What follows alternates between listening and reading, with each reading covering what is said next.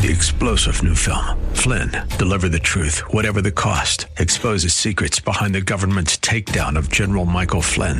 Flynn knew what the intel world had been up to. He ordered the first audit of the use of contractors. This set off alarm bells. He told the truth. He was the most dangerous person for Donald Trump to hire. They had to get rid of Flynn. Flynn, deliver the truth, whatever the cost. Available now. Watch it today. Go to salemnow.com. salemnow.com. This is the Word to Stand On for Life with Pastor Ron Arbaugh. Your word is sharper than any two-edged sword, and it cuts deep into my heart. The Word to Stand On for Life is a radio ministry of Calvary Chapel in San Antonio. A live call-in show here to help you answer your questions about the Bible and how to apply the Word to your daily life. For more information on Calvary Chapel, visit our website, calvarysa.com. Get your Bible questions ready and call in now to 210-340-9585. It's The Word to Stand On for Life with Pastor Ron Arbaugh.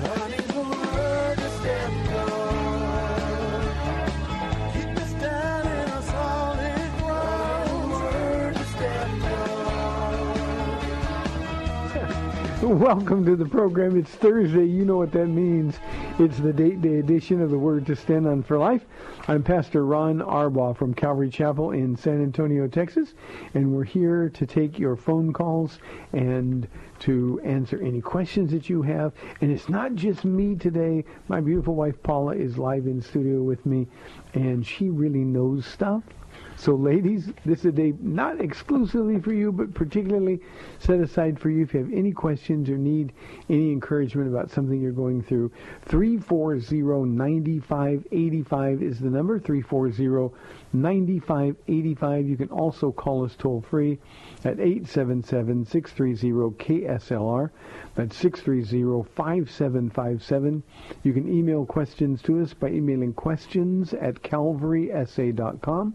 You can also use our free Calvary Chapel mobile app to send the questions, and they'll get here immediately if you are driving in your car on this cold, wet day. We've been out, Paula, and there's been a bunch of crashes and things going on. Crashes, somebody crashed in front of us. Look, nobody was there, and it just crashed. So please be safe, but the safest way to call is to use the free KSLR mobile app, the hands-free feature, and you will be connected directly to our studio producer. One more time, 340-9585. It's been fun hanging out with you. Well, thank you. I like hanging out with you, too. Good thing, huh? We're married. We're stuck with each other, right? I'm blessed with you. You're stuck with me. No, I'm blessed with you. So many years ago, I said on that very first date, wouldn't it be nice if we grow old together? Let me give you a visual, because she always leaves out the most important part of the story. We're at the beach. Yeah. It's March 21st, 1970. We met the night before when I knocked on the door of her house, and she opened it. We fell in love. Mm-hmm. We were at Newport Beach in Southern California, and we're walking along sort of the storage front place, they're right on the beach. And there was a really old couple. Now, they're probably younger than we are now, but I don't think so, no. They just looked really, really old to us. And it was, at the beach, a guy had shorts on that were plaid shorts. They had long black socks and black shoes. The shorts were up under his chest. You know how as we get older, I don't know why our pants get higher, but that's exactly there. He had a hat on that looked like it was 200 years old, and he and his wife, her in a sunbonnet and completely covered from the sun, they were holding hands. And Paula, because she cries at game shows, she cries at everything, with a tear in her eye, she said, "Oh, wouldn't it be great if we could grow old together like that?" See, you jinxed us. We did. We made it. No plaid shorts and no moo-moos and sun hats, though. And your pants aren't up under your your chest yet. If you die before I do, That's how it's going to my be. pants going up to my chin. Oh, please, Lord Jesus, come quickly. Oh, man, no. After Thanksgiving, people keep asking me, so how was your Thanksgiving? And I said, well, I had three requirements, that lots of people come, have lots of food, and nobody gets sick. And so far... Yeah, we didn't get sick, so, we didn't get you're sick, safe. so we're good. But by the way, before you get started, What? You can do it today. Relieve me of the responsibility. Talk about the kids' play coming up and our Christmas dinner. Yeah, the kids play. In fact, one of the kids who, comes in here and prays for you, and on this day, they pray for Mama Paula too, so she don't mess up. One of them said, oh, this is going to be such a good Christmas play. I'm so excited. Well, Friday the 15th, is it at 6:30?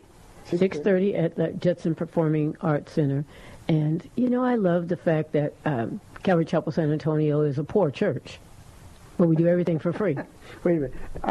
I don't love the fact that we're a poor church. Yeah, no, we're rich. I tell people all the time, you look around the building and stuff, we look poor, but boy, the people that we have, God has totally enriched us in marvelous ways. I'd much rather have the great people we have than all the money. Seriously.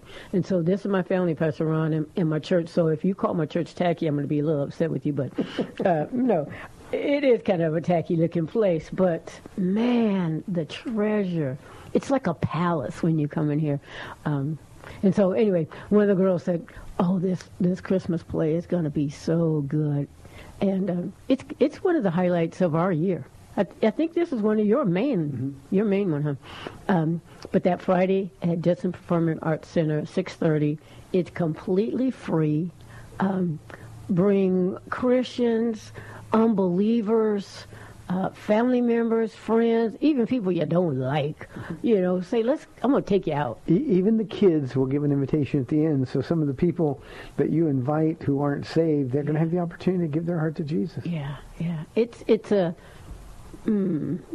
a magical time, because from the littlest kids up to even those who've graduated from here and some returning want to still be a part of this Christmas play. And the senior class always does something special. I don't know what they're doing this year, but I'm really looking forward to it. So, and then that Sunday, the 17th, after... That's one week from tomorrow.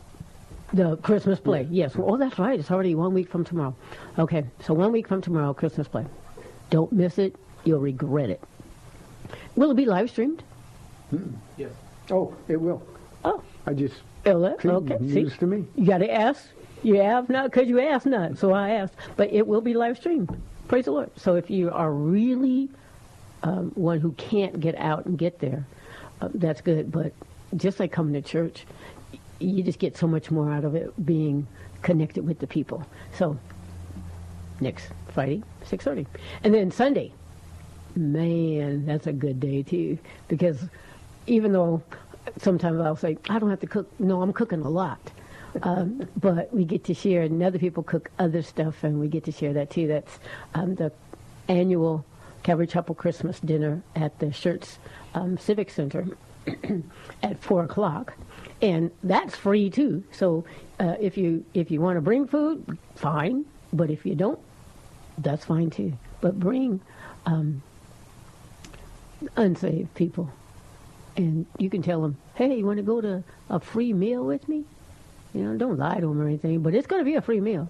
And they'll probably say, well, who's going to be there?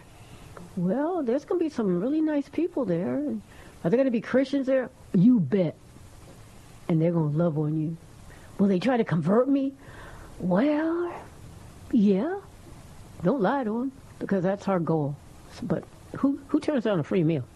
So anyway, don't be shy. Ask them. That's one of those things where, people are kind of afraid to share the gospel. They don't know how to, how can I be used to get people saved? Well, bring them to a free meal, and then leave the rest to somebody like me. Hey, I don't know you. You saved?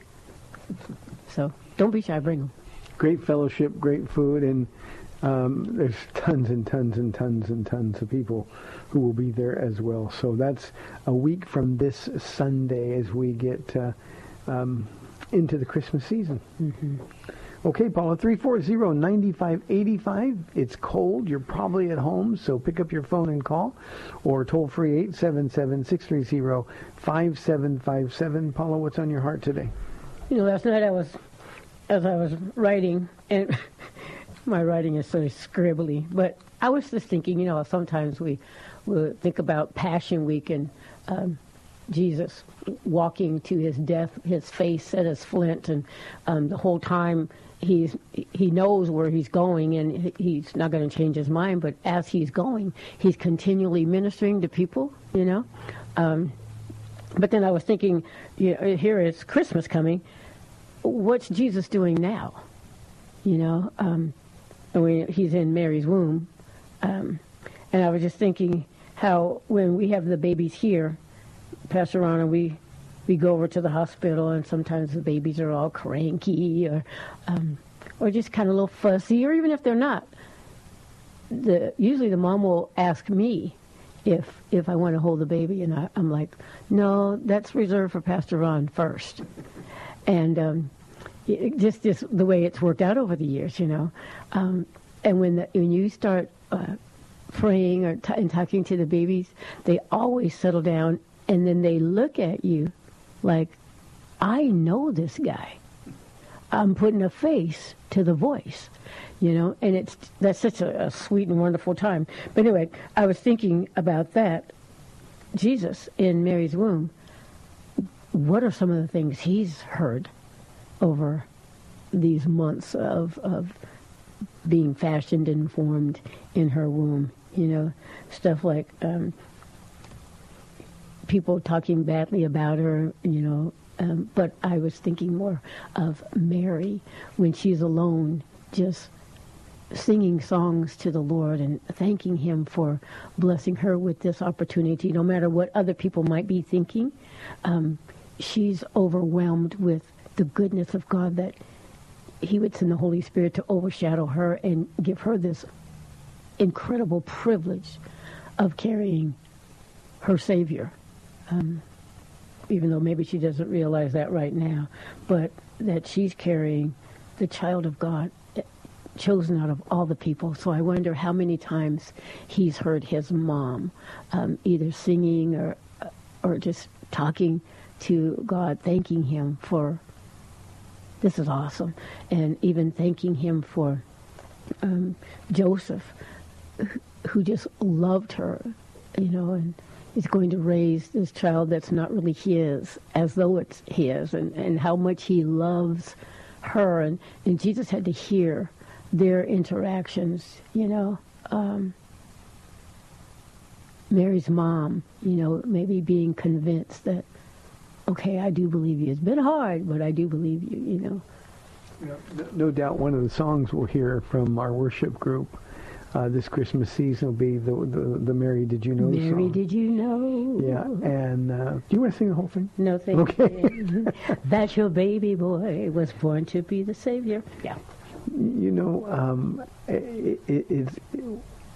It's unfathomable to us to think about God condescending to become not just a human, but being placed in the womb of a teenage girl. And then you think about Jesus learning as he grew, mm-hmm. and putting all the pieces together. And these are just mysteries that until we get to heaven, we'll never have answers to. Mm-hmm. But it's certainly something at this time of the year we're thinking about. Now, lest anybody think, well, we don't know Jesus was born on Christmas. Almost certainly he wasn't born on the day of the Jewish calendar that corresponded with our December 25th. Mm-hmm. But it was likely around this time of year. And the important thing is that we're celebrating his birth. And to imagine that he humbled himself to the degree that he became a fetus, a baby in the womb, mm-hmm. That Almighty God began in that most humble of times, and then having been born into abject poverty and being privy to listen to all of the conversations during that 9-month gestation period. Joseph and Mary, why did God choose us? This is hard, but God chose us. And obviously Mary and Joseph would have had a sense of gratitude. I'm certainly a sense of fear. Oh, yeah, for and nervousness. But imagine what it must have been like for Joseph to look at Mary and say, God chose you, and I chose you. I must be like God, you know? And you just think, oh, what a wonderful, wonderful thing that must be to consider. So we don't know what he heard, and we don't know if he processed it any differently than any other baby in a womb. We don't know what Jesus was like. You know, I often talk in the Christmas message about Jesus being born. You know, he didn't go through the terrible twos. Jesus was perfect. Yeah. But you know, he had needs. Babies are needy and dependent. And for Jesus to consent to being 100% needy, dependent upon his mother and his earthly father. Those are just mysteries that are too wonderful to consider. You know, when Mary went to Elizabeth, and Elizabeth said, you know, when I saw you, the baby in my womb leaped, you know, and you know, Jesus was with Mary at that time, right? And just, I wonder if, oh man, I'm gonna have the coolest cousin ever. Well, John the Baptist would, for sure. But you know, Mary went when she had to process the announcement. Elizabeth, the trip there was given to her sort of as confirmation. I know this is hard to believe, but go, your relative Elizabeth, in her old age, who is having a baby. Yeah. And I always think of Mary at that moment. You know, we Christians call it, you know, God spoke to my heart, and then he confirmed it. Well, God literally, through the angel Gabriel, spoke to Mary. And confirmed it, you know. It's one of those things, did I really hear that? Did I see what I think I saw? How could these things be? Go to Elizabeth. Elizabeth confirmed the whole things. Yeah. You know, there's just some things that are so mind-blowing that, and this being a first and only, she needed that confirmation, I'm sure. So anyway, God is just nice. He's just so nice. I think Christmas is the best thing about Christmas. I'm not a traditionalist in the sense that, you know, I don't have really great family memories of Christmas, and I don't have you know, that lump in my throat and the tears welling up in my eyes just because it's Christmas. In fact, I'm such a creature of routine. It's as busy as I am, I need that routine. And Christmas sort of breaks that routine up. So it's a time I'm always struggling. But for me, Paula, the best thing about Christmas is that I can think about the wonders of the unknown. I think about the wise men traveling and the long journey they made, a journey of more than 2 years. I think about the reaction of the people where Mary grew up. I thought you were a good girl. We had such better hopes for you. And I think about Joseph, whose whole life comes falling apart in an instant when Mary says the unbelievable. I mean, think about this. If you're a man and you're engaged to be married to this woman of your dreams, tradition has it that Joseph was considerably older than Mary. We don't know how much older, but probably 10 or 15 years older. And this would have been most certainly an arranged wedding. And Joseph would take one look at Mary, and he would think, "I hit the jackpot," you know. That's how I felt about you when you opened the door. Thank you. And so, but all of a sudden, all of the plans in his life seemed to be focused, and everything was coming together. And in an instant, all that changed when Mary delivered the news that I'm with child. But I haven't been unfaithful, and no man could believe that. I mean, the evidence of you expect me to believe. And we know that Joseph went home, and Gabriel appeared to him as well. He needed confirmation. He needed confirmation. Yes. He really needed confirmation. But basically, Gabriel's message was, Joseph, Mary's everything you ever thought she was. She's beautiful. In fact, she's been chosen by God. And as you know, hearing the Christmas story taught so many years, my favorite line, Mary saying to Gabriel before Gabriel departed, she said, "May it be unto me as you have spoken." Yeah. Knowing the difficulty. Yeah. Well, now Joseph was dragged into this, and Gabriel appeared to him. Don't be afraid to take Mary as your wife, for the child that she's carrying is of God, and he will be called the Son of the Most High. And I just think about that, and knowing how practical a lot of men are, I'm thinking, how could Joseph wrestle with this? How could Joseph understand what he was getting into? But the one thing that he would have known for sure is Mary, I was right about her. Yeah. She is a good girl. She is the one I love. And then he had to go deliver the news to his family and the rest of the people in the town.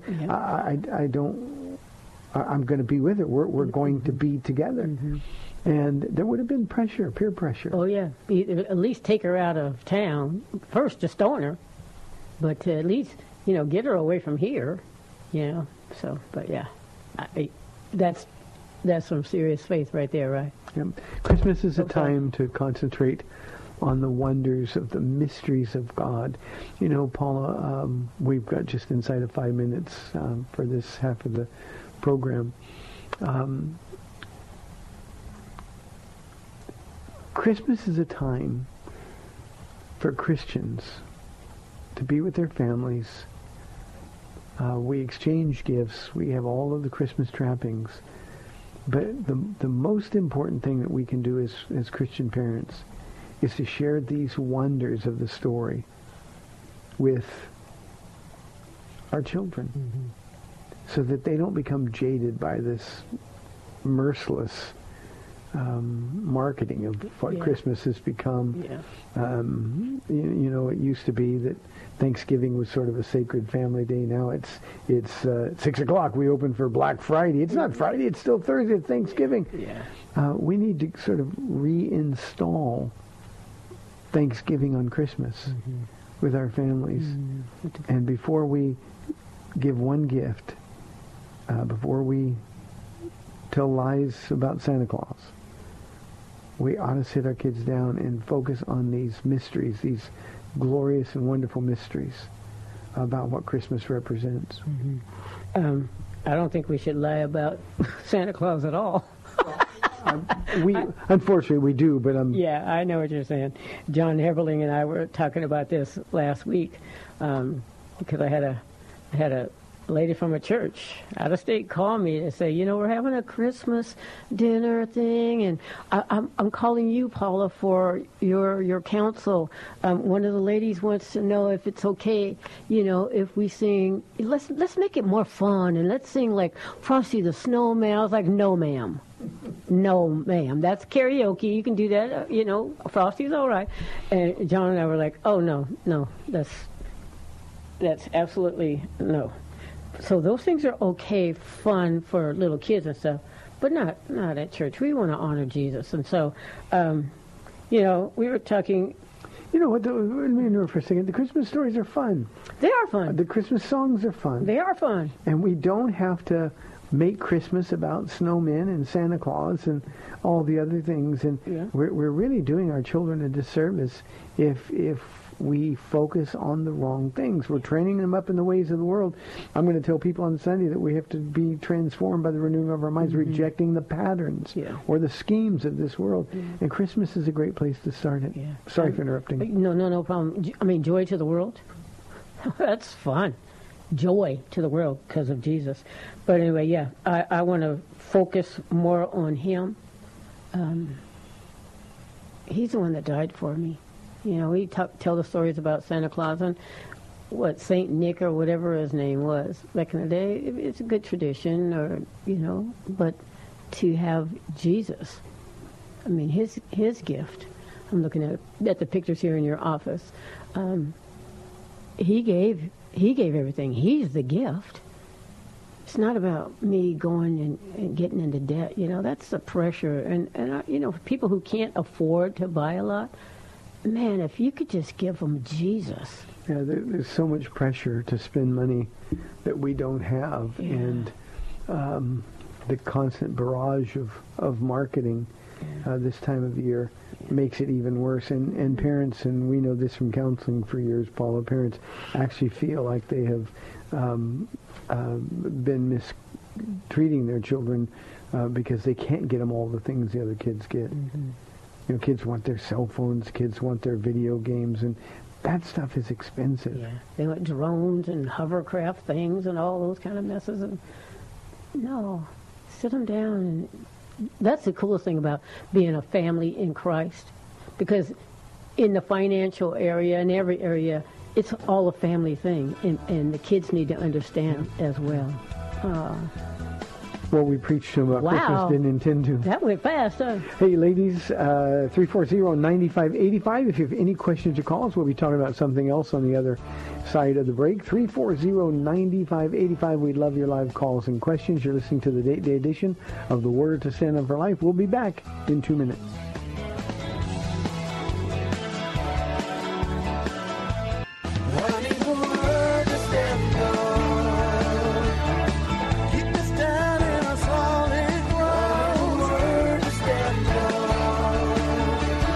Welcome back to the Word to Stand On for Life. We're taking your calls at 340-9585 or toll free 877-630-KSLR. Now, here's Pastor Ron Arbaugh. Welcome back to the very cold Day edition of the program. Mm-hmm. Paula started shaking her head. We're wimps when it comes to cold weather. Oh, my goodness. And somebody asked. And I'm not going to do guilt over it. Yeah, no. Somebody asked, the waiter asked today, are you enjoying, Yeah, it was. Are you enjoying this cold weather? No, he just said, are you enjoying this weather? Oh, yeah, this weather. Mm-hmm. And I can't lie. I didn't complain. It wasn't my idea. You just answer the question, baby. I said, no. Yeah, you did kind of say it like that, though. And he just kind of moved on. It was the manager, not the waiter. But, yeah, oh, my goodness. No, we are not enjoying this. And the wind, and some of our friends, or some of our loved family ones, they say, oh, I just love this. I'm so happy. I get to wear my sweaters. I love the coolness. And we're like, well, okay, but... That's when we have a cast a demon out service.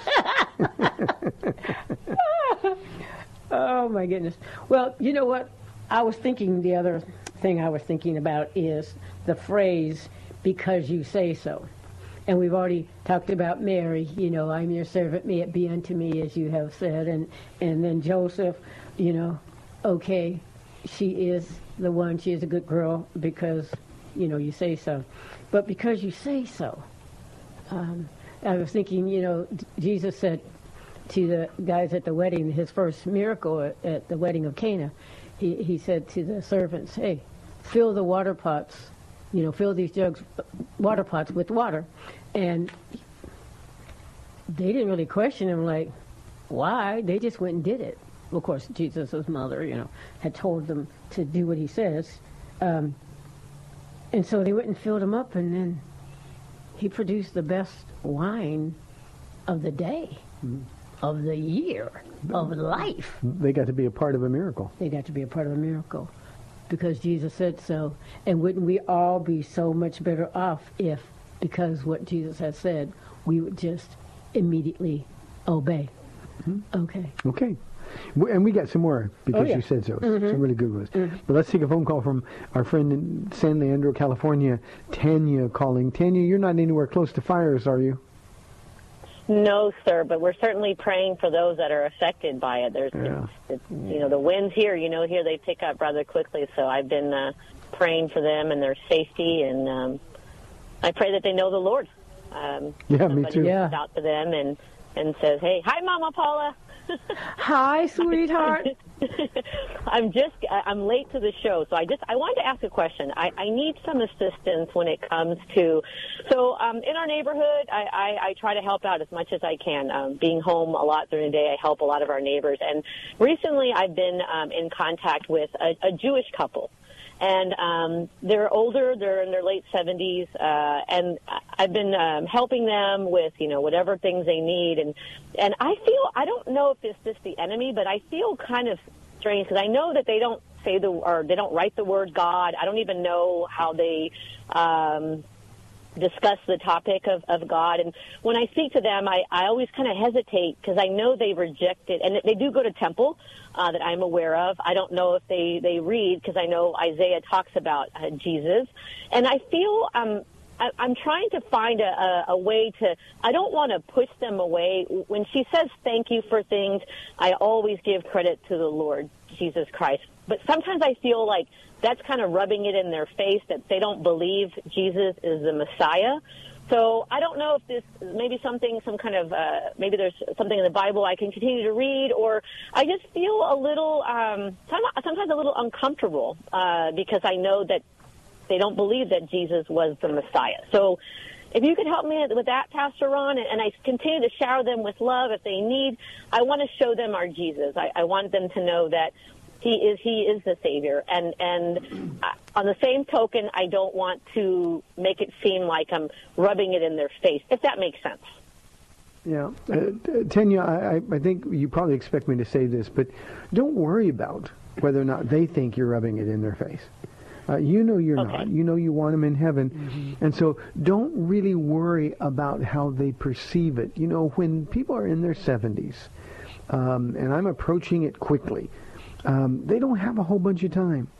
And your love and your kindness, you have shouted the gospel to them through your heart to serve and your willingness to help.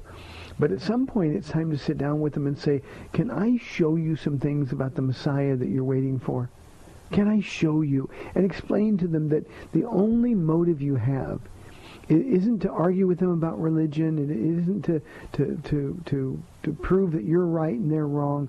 The only motive you have is that you want them in heaven. And I would start with the suffering servant passages in the prophet Isaiah. Jews recognize that is a messianic passage beginning in chapter 50 of Isaiah, but all the way through chapter 55.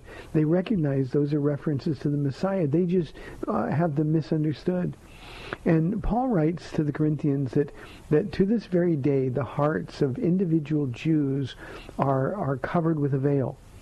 And that veil is torn, that veil is taken away when they turn to Christ. And explain that if you'll just open your heart to the possibility that the Jesus I love, the Jesus I worship, was and is the Messiah who you are waiting for, the Prince of Peace. You want peace in the world. Every Jew does. We understand that you have been persecuted, that your people have been hated by the entire world. But so too was Jesus. And so it's just one of those things. Don't worry about it. If they shut you down, then you keep serving them. And what the Holy Spirit will do, coming alongside them, is say, you shut her down, but here she still is. She's still serving. She's still loving you. Her disposition or demeanor hasn't changed towards you. And the Spirit of God will begin knocking on the door of their hearts. But don't be concerned about what they think your motive is. Don't get embroiled, as I said, in arguments with them or debates with them. Just show them who Jesus is. You know, I'm going to be teaching this Friday night, tomorrow night, in fact, Philip going up alongside the Ethiopian eunuch. And he's going to be reading from these very passages. And Philip says, do you understand what you're reading? And he says, how can I unless someone explain it to me? And Philip began right there proclaiming Jesus. We can do exactly the same thing using the Old Testament scriptures. And we want him in heaven. That's our only motive. God appreciates that. And it doesn't matter whether people do or not. Paula, do you have anything you want to add? Nope. You did perfect, Pastor Rod. I can see why God called you. I can too, Mama Paula. Yeah. Tanya, I totally appreciate you. And Other one. your heart is so big and so pure. Yeah. Don't worry about, like Pastor Ron said, don't worry about what they think about you. You know where you're going. God has you there. And you know, we've had people over the years say, we don't want to really hear about Jesus. And it's like, well, I'm sorry, when I breathe, the next breath I take is because of Jesus. And, you know, for somebody to tell you or me or any Christian for that matter not to talk about Jesus, it's like we'd have to deny that he's there in the room with us. And so that's just not going to happen. Right. And I think, you know, my unbelieving neighbors, they're obviously very receptive. But just because this couple has said, you know, we are Jewish and we believe the Messiah is coming. And like you said, I don't get confrontational. I love them. I love them more. I continue to love them. And I guess that was the uneasiness I was feeling. And it was kind of odd. Like I couldn't understand why I was feeling that uneasiness because I've had other people say, well, you know, that's great. It works for you. You know, heard all those excuses. And it affected me, but I know that God loves the Jewish people. They're his people. He protects them. And I just felt kind of, I don't know, I just felt like I wanted to call. And I asked, Marcus and I were talking about it, and Marcus said, why don't you call Pastor Ron? I said, I will. Tell Marcus we love it. Tanya, let me add one other thing as well. You know, when especially when people are old and if their health isn't really good, unfortunately, I've had even Christians say, well, you know, don't pound my mom and dad with Jesus. They don't want to hear about it. And you know what? I never listen. Because the time is short. There's an urgency. Right. And when you talk to people like your friends, the fact that they're Jewish doesn't disqualify them from the promises of God. And I would just tell them the only way that the promises given to Abraham can apply to you is to believe in the one that Abraham saw and believed in. Isn't that Romans where Paul is saying, I pray that my brothers the Jews would believe, for theirs are the patriarchs. Yeah. Romans 9, the first 5 verses, Tanya, are a great place. This was Paul's heart. He was willing to give up his place in heaven if only his brothers, the Jews, would believe. And you have so much in common with your neighbors because, you know, you have the same foundation. God calling out to Abram, who would become Abraham. So you and of course keep praying for him, but don't worry about what people think. The time is short. Thank you, Tanya. Got it. Thank you. Love you guys. Love you too, honey. Bye-bye. Okay, so here's another because you say so. Remember when the man who was born blind?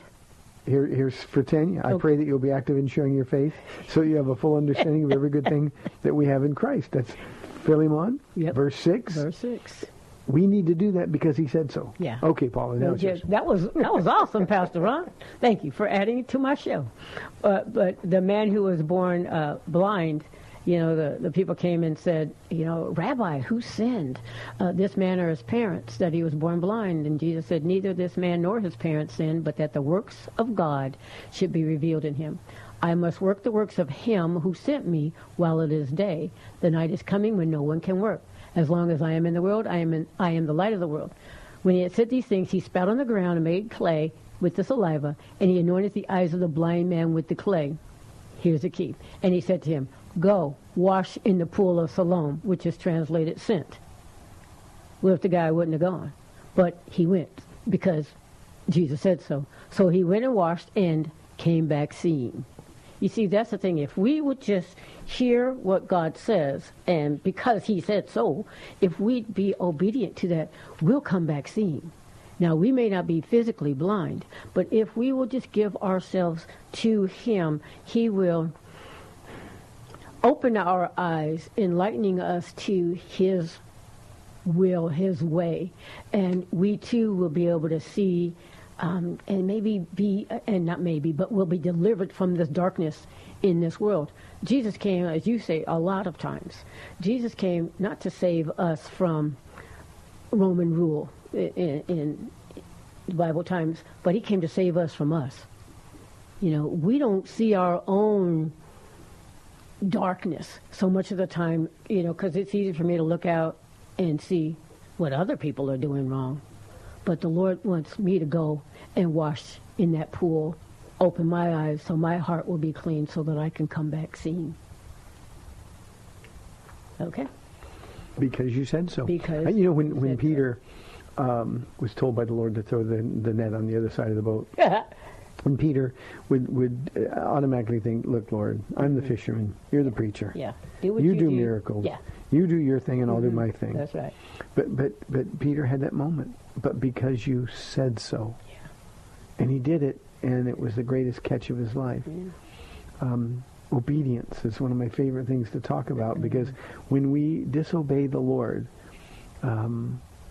we're setting ourselves up for failure. We're setting our family members, the people that we love, up for being attacked by the enemy, for pain in their lives.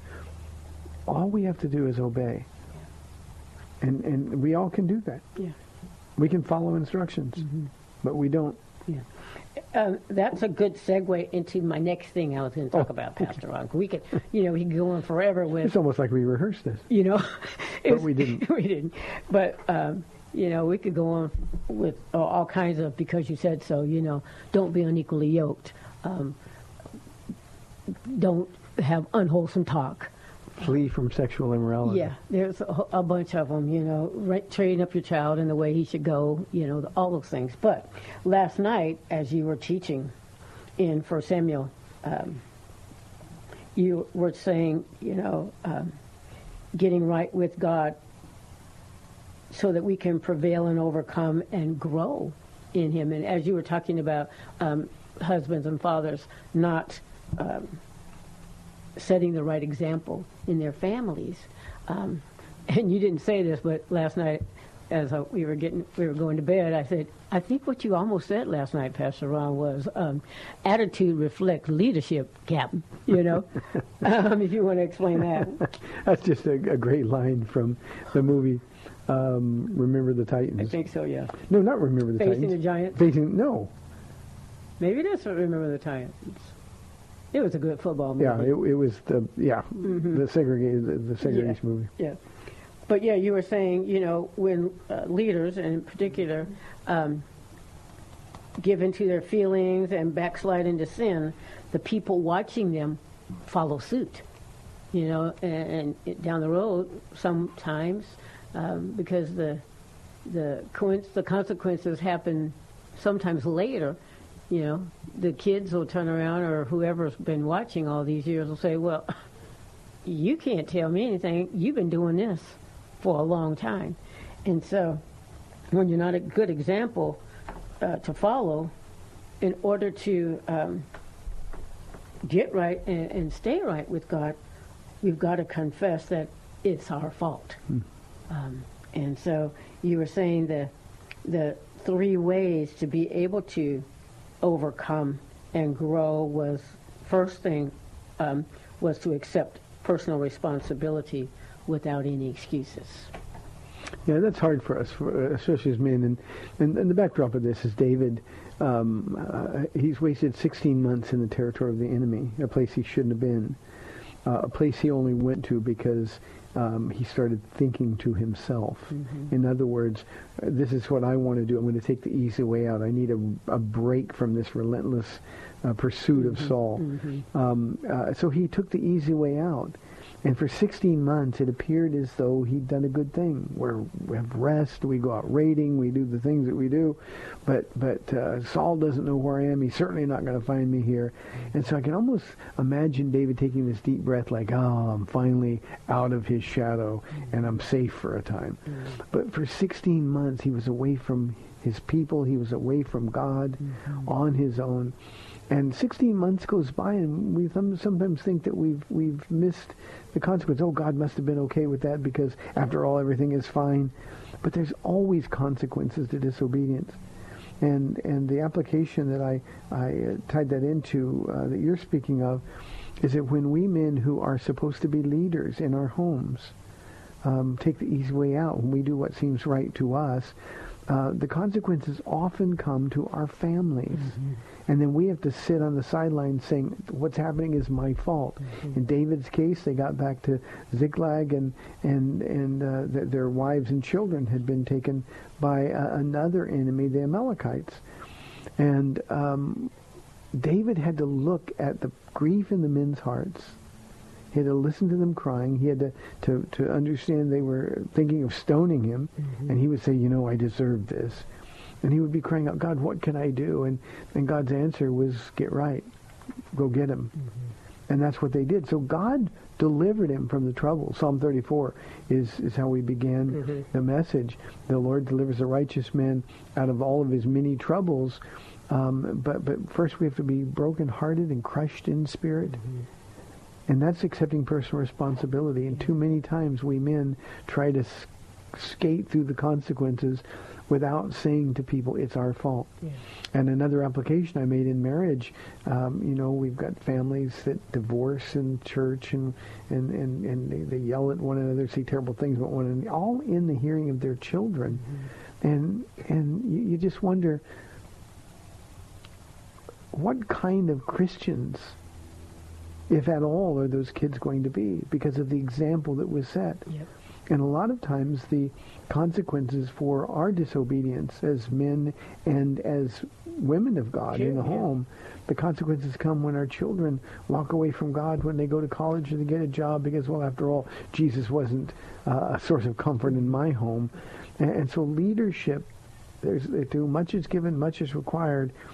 And we have to accept personal responsibility. This is my fault. And one of the things I said to our church last night was, if you're a Christian and you haven't been doing your part in the home, man or woman, accept responsibility, repent of your sin, and tell the people that you've offended, the people you've sinned against, that I've done wrong. Not because you made me do it, not because, things haven't been going well, I've been under a lot of stress, but just say, I blew it. David did that. And of course, we're going to study next time the rescue was complete. And, I appreciate that too, Pastor Ron. But, sometimes people will confess that, they've messed up. And we should all understand that, and be okay with that. But that's not what you're talking about. You're talking about confessing, yes, asking for forgiveness, yes, but then changing the behavior. There's nothing virtuous about just saying, I was wrong, God. You're not really repentant unless you change, and accepting personal responsibility demands a change in behavior. Paula, you know that when I finally became a Christian, and I don't know what the time frame was, but it was very shortly after I gave my heart to Jesus, I sat our whole family down, and we didn't have family meetings, but I sat with you and our teenage boys, 18 and 16 at the time, and I said, I've become a Christian. I've given my heart to Jesus Christ. And boys, Paula, I need you to know that everything I've ever taught you is wrong. I don't know what's right yet, but as soon as I find out, I'll let you know. But everything I've taught you is wrong. And I asked you to forgive me. None of that would have meant anything if 2 weeks later I reverted to the old Ron. So that's what accepting personal responsibility is. If your marriage in this audience, and we know there's a lot of men and women who are going through difficult times in this program based on the questions that we get. If your marriage isn't one that honors the Lord, accept your responsibility for your part of it. And don't play games with, well, he said or she said, but instead, just between you and Jesus, look at your husband or look at your wife and say, I have misrepresented God, and I'm sorry, and I'm going to change, and I hope you can find it in your heart to forgive me.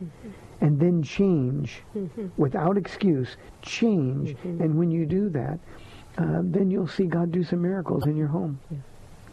And I always tell the ladies, you change, and expecting nothing in return, because what happens a lot of times too is we'll change and then we expect the other person to change in the timetable that we have. But I've been good for 2 weeks and nothing's come of it.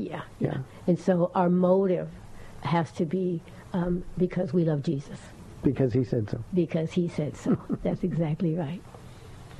And so, David, the second part of the three of getting right and staying right with God, that we can prevail and overcome and grow, is once we've confessed, we cry out to God for mercy, because there are going to be consequences. And the sooner you confess and repent, of course, the quicker things can start to become better. And so don't be afraid to cry out to God for mercy and right away, so that things can get better quicker. And then the third one is to obey the path God has for you. Without regard for what anybody else is doing, or how they respond or what they might think. Yeah, like with Tanya, you share Jesus. Yeah, that's what you're called to do. Be active in sharing your faith so that you will know every good. God has called us to obedience. He hasn't called us to happiness. He hasn't promised that people are going to respond the way we want. But part of our problem in our culture, Paula, is that we look out at others and we're like Peter when Jesus restored him. This is how you're going to die. And he said, well, what about him? Yeah. Well, too often, okay, I want to get right with God, but what about him, or what about her? What are you going to do to fix this? We've got to ask God for mercy in our consequences. Things take a long time to mess up. And while God can fix things very quickly, it requires obedient people. Yeah. And we live through the consequences. People don't trust us when we keep messing up. Yeah. So we just say, now watch me. Yeah. Watch my life. Things are going to be different. And I hope that makes sense to you. Hey, we're almost ready for the music to come on in the program. Okay. I was thinking the best Christmas could be if we would all take these three things to heart. And not a New Year's resolution thing at all. No, this is something we can give from our heart to Jesus. And you know what else? It wouldn't cost you any money. Wouldn't cost a dime, would it? Hey, thanks for tuning in today. You've been listening to the Date Day edition of the program. I'm Pastor Ron Arbaugh from Calvary Chapel in San Antonio, Texas, and we love the fact that you tune in every day. Yeah, God bless you guys. See you tomorrow. Thanks for spending this time with Calvary Chapel's The Word to Stand On for Life with Pastor Ron Arbaugh. The Word to Stand On for Life is on every weekday afternoon at 4, and Pastor Ron invites you to find out more about Calvary Chapel at calvarysa.com. The Word to Stand On for Life was sponsored by Calvary Chapel of San Antonio.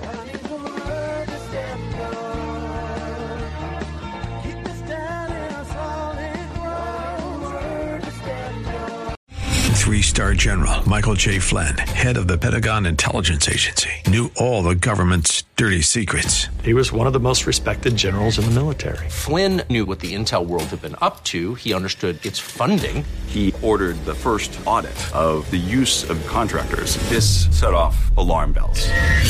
The explosive new documentary, Flynn, Deliver the Truth, Whatever the Cost, uncovers the facts behind this scandal. Flynn told the truth. He was the most dangerous person for Donald Trump to hire. I find out the worst enemy that I'm going to face in my life is right here in America. They took my assessment and they wanted me to change it. And I was like, I'm not changing it. They had to get rid of Flynn.